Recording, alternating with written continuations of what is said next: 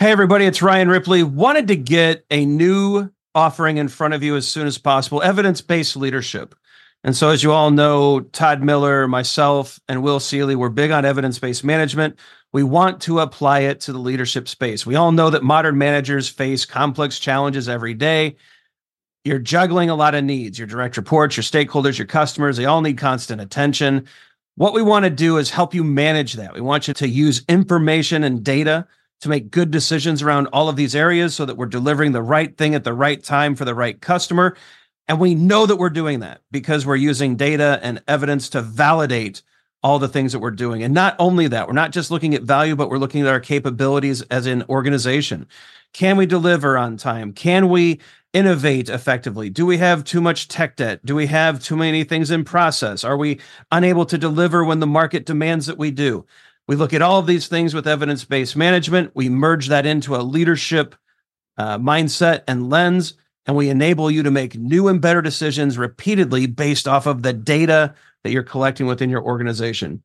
It's exciting stuff. We hope you can join us. Visit agileforhumans.com/EBL course.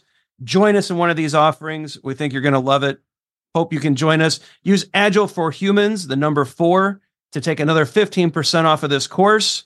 And we can't wait to see you there. All right. It's a new day. It's a new episode of Your Daily Scrum with your beloved professional Scrum trainers, Todd Miller and Ryan Ripley. We get together each and every day to talk about Scrum and answer your questions, but we're only going to continue if you like and subscribe. Mm-hmm. We need to see likes and subscribes. We're almost to 10,000. And when we hit 10,000, this is one of the many t-shirts that are popping up. I think you're going to love it. I want that hoodie, Todd. I don't know about you. I like a t-shirt. Maybe 3/4 sleeves. It's kind of my jam. All right. T-shirt would be good, though. We'll make it happen. It's all going to be in the store, but you got to like, subscribe, get the word out. We're almost there. Mm-hmm. Todd, today's question came in from the comments section. First of all, community.agileforhumans.com, free community. We do a lot of work with people over there, a lot of leveling up happening, a lot of good Scrum Mastery stuff happening. Check it out. It's free. All right. Does a Scrum Master facilitate all of the Scrum events? Nope. Cool. That's been today's episode. That's what all right. Let's start at sprint planning. Sprint planning. I would say of all events that this is one where the Scrum Master really needs to facilitate. Because my reason behind that, Ryan, is I feel like the sprint planning is a negotiation between the product owner who owns the product backlog and the developers who own the sprint backlog. Yep. And so the developers are selecting the work, the product owner has the work ordered, and then talking about value hypotheses, and those things can sometimes miss. Yeah, I totally agree. So sometimes it's going to be necessary to get everybody kind of on the same page and aligned. It's also just a very complex event. There's a lot of inputs. The output or the outcome is a sprint backlog, a sprint goal, a plan to get started with the work. There's just a lot of moving parts. Mm-hmm. And facilitation is designed to make things simpler. Mm-hmm. Right? It's to make the conversations easier. And this is an event where I think that really, I agree with you. Of all the events, this is one where facilitation, and maybe we should define facilitation perhaps at a super high level. Like, Todd, if you had to define it just, the lay person, not the super technical definition, like what would you say facilitation actually is? I really like what you were saying there is making decisions and outcomes of something simpler. So it's really condensing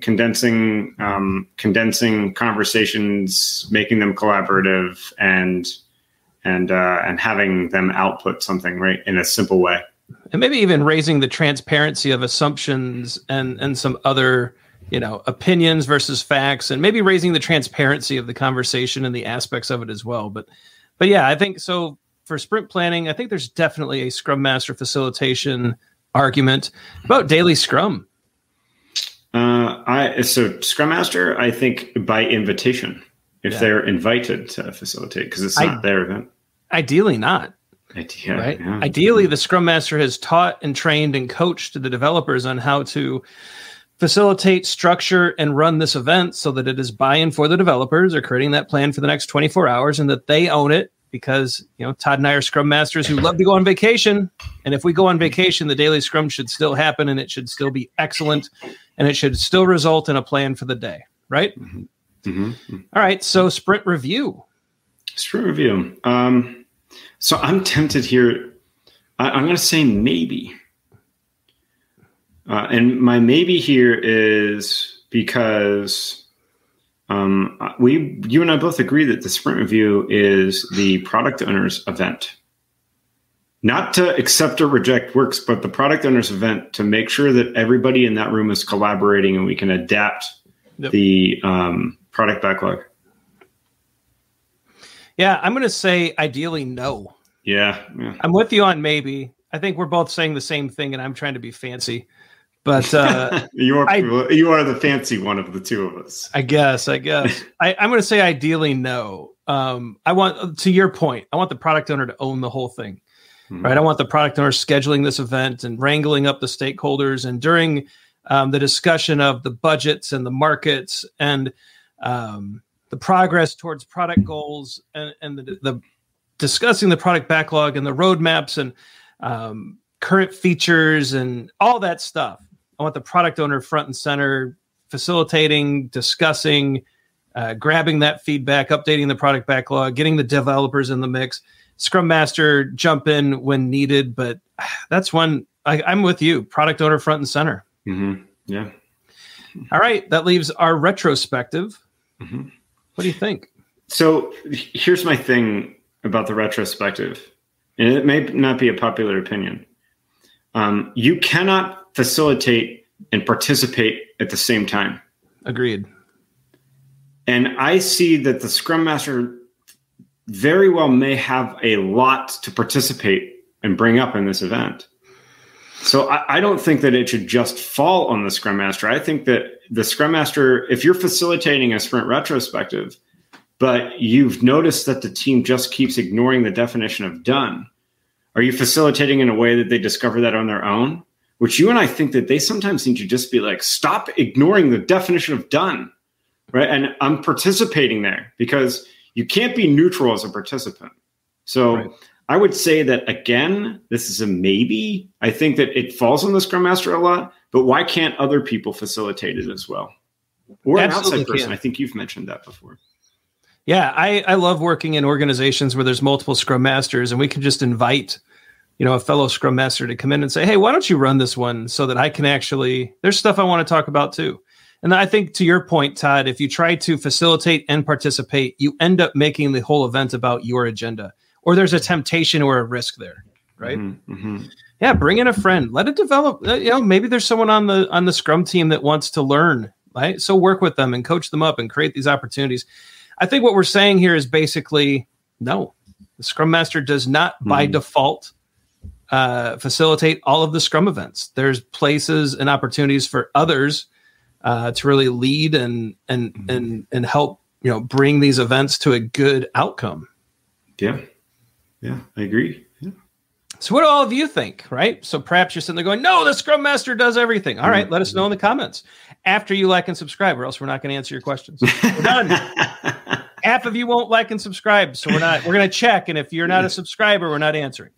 If it's not 51%, we don't answer comments by Monday. We're just teasing. Of course, we'll still communicate and participate. We'd love to see your questions and comments. Let us know what your thoughts are. Your questions turn into videos, so keep them coming.